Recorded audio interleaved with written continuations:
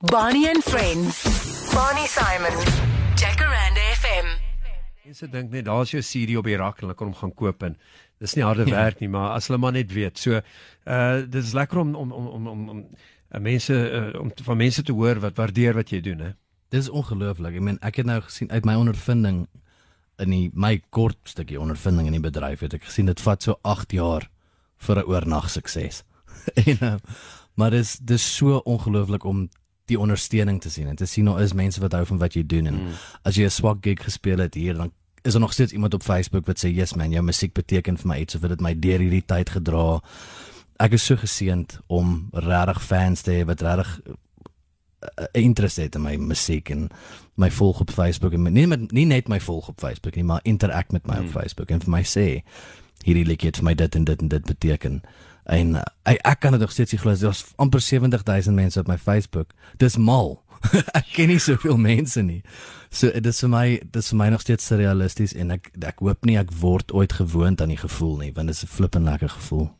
Wonder what Anna Carstens meant by saying you're my ticket out of here. Ek het probeer nou vir Arno in die hande kry, sou omtrent so 3 weke terug op hierdie show gewees het, maar hy's te besig, so ek dink hy's nou in Engeland, hy doen weer 'n paar shows daar, en Arno het vir die can you imagine, backstage you open up and you're supporting the Rolling Stones in England, I mean, ja, en hy brag, elke keer as ek met hom praat, en dan brag hy nou nog daaroor, dat hy, I mean, daar was ek het gedink, toe hy nou vir die Rolling Stones, jy het net een mens nodig in die industrie, in die wêreld om hom te sien op die stage, then you made, I mean, die exposure wat jy kry om daai tipe van show te doen, die grootste show wat jy nog ooit gedoen het, in Suid-Afrika, wat jy nog oorsee, het jy al gaan optree daar en so? Ek het al 'n bietjie gaan optree oorsee, ek was al in Kopenhagen en in Nederland gaan optree.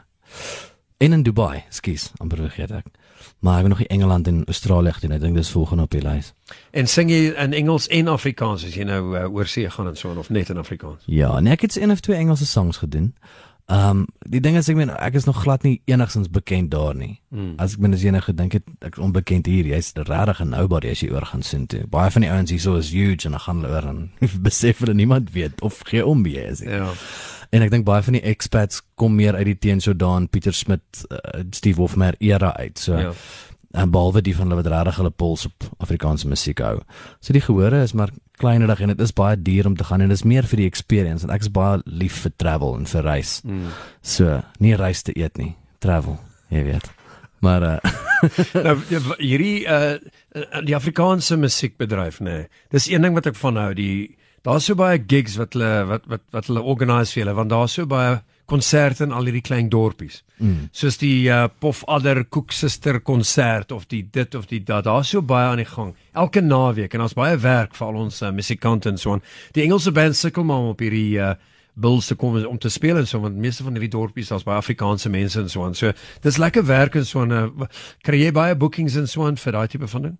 Ja man, ons het verlede jaar juist gesien dat dit verskriklik besig geraak en meeste van die shows was klein dorpies geweest, dorpies wat ek nie eens geweet het bestaan nie, en dan hoor ek het ek show daar en dan moet ek op my Google Maps gaan kyk, waar is hierdie plek, of is dit 'n joke, bestaan dit regtig, en ons kry verskriklik baie ondersteuning uit die klein dorpies uit, en ek dink hulle is regtig honger daarvoor, want hulle het nie noodwendig 'n stasie soos Jacaranda wat weer die hele tyd hulle voer met Afrikaanse musiek nie, so as daar iemand deur die dorp ry, dan kom al die dorpies van rondom en kom kyk die show.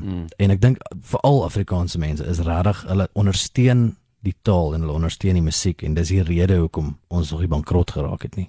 Hierdie klein dorpies, ek het ook in my dae 'n paar van hierdie klein dorpies gaan toer en so aan, hè. En die snaakse, die ding wat my bang gemaak het, ek doen dit nou nie meer nie, is jy gig nou en so aan en dan staan 'n groot ou nou daar by die bar, né? En dan sê hy, kom hier so, ek wil met jou praat. Dis nou na die gig, ne? Sê, jy moet nou met my vrou dans. nee, ek sê nou vir jou, jy gaan nou met my vrou dans, dan weet jy nou, maar dit is nie 'n probleem nie, maar ek wil nou nie met iemand dans, ek wil nou net huis toe gaan, jy weet so, daai mense, hulle wil met jou sit en praat en so aan, en al die fans is hier so, hulle gaan mal. Wie is daai mense? Jy het baie fans hier so, hè? Geen idee nie. Ja, spring hier hierdie rond. Right. Voel soos 'n sirkus hier. Dit's Rocky Horror wat hier aan is, jy sê. Yes, ja. So, hoe het jy as iemand in jou nou oornooi na 'n klein dorpie toe, né? Vra hulle jou ook. Luister, bly sommer in ons huis. Ek het al dit gekry, ja. En ek gee nie om dit te doen nie. Ek meen ek het in 'n kombuis geslaap. Dus ek sê ek gee nie om waar ek slaap die persoon, maar ek dink na 'n show wil ou eintlik maar net jy goed in die kar laai en jy wil so gou as moontlik gaan slaap en want die volgende dag het jy of nog 'n vertoning of jy wil net regtig by die huis kom en by jou mense wees. Ja. En ek dink ook baie keer dit is goed om die mense te ontmoet, goed, maar as jy saam met mense in 'n huis bly, dan raak dit 'n bietjie te familiêr.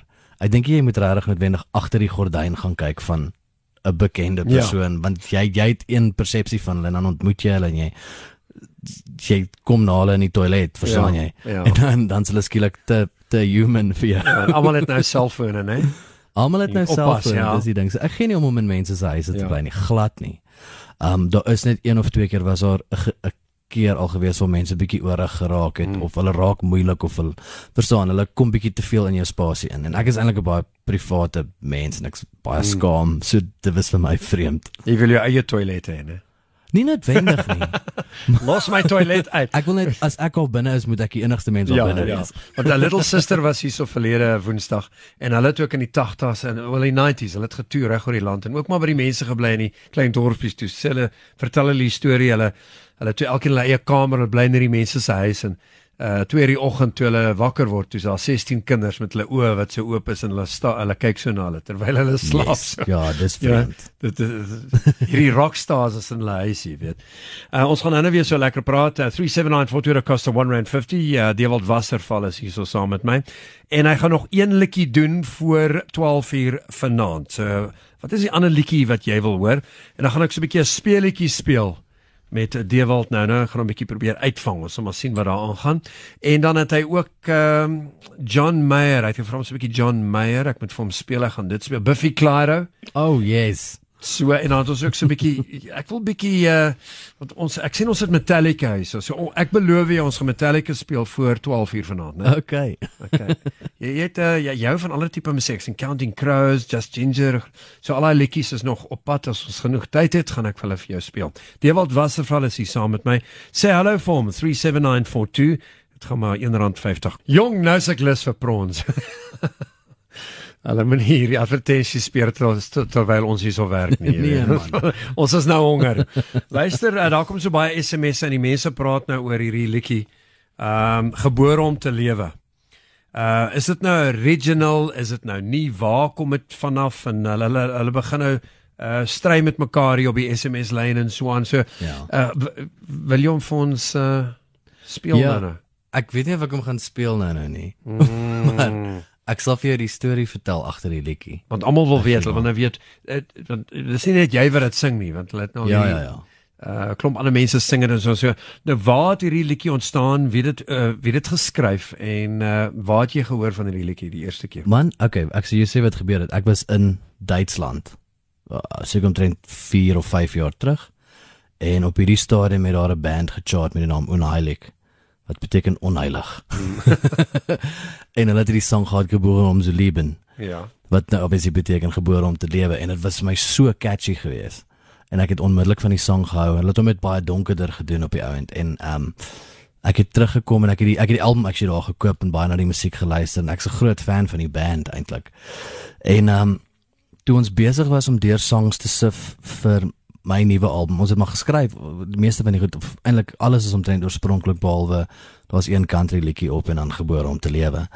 En Johan sê Johan Foster sê hy soek 'n spesifieke sound. En ek speel vir hom, ek sê vir hom luister net hierdie vir 'n ref. Barney and Friends. Barney Simon. Jacaranda FM.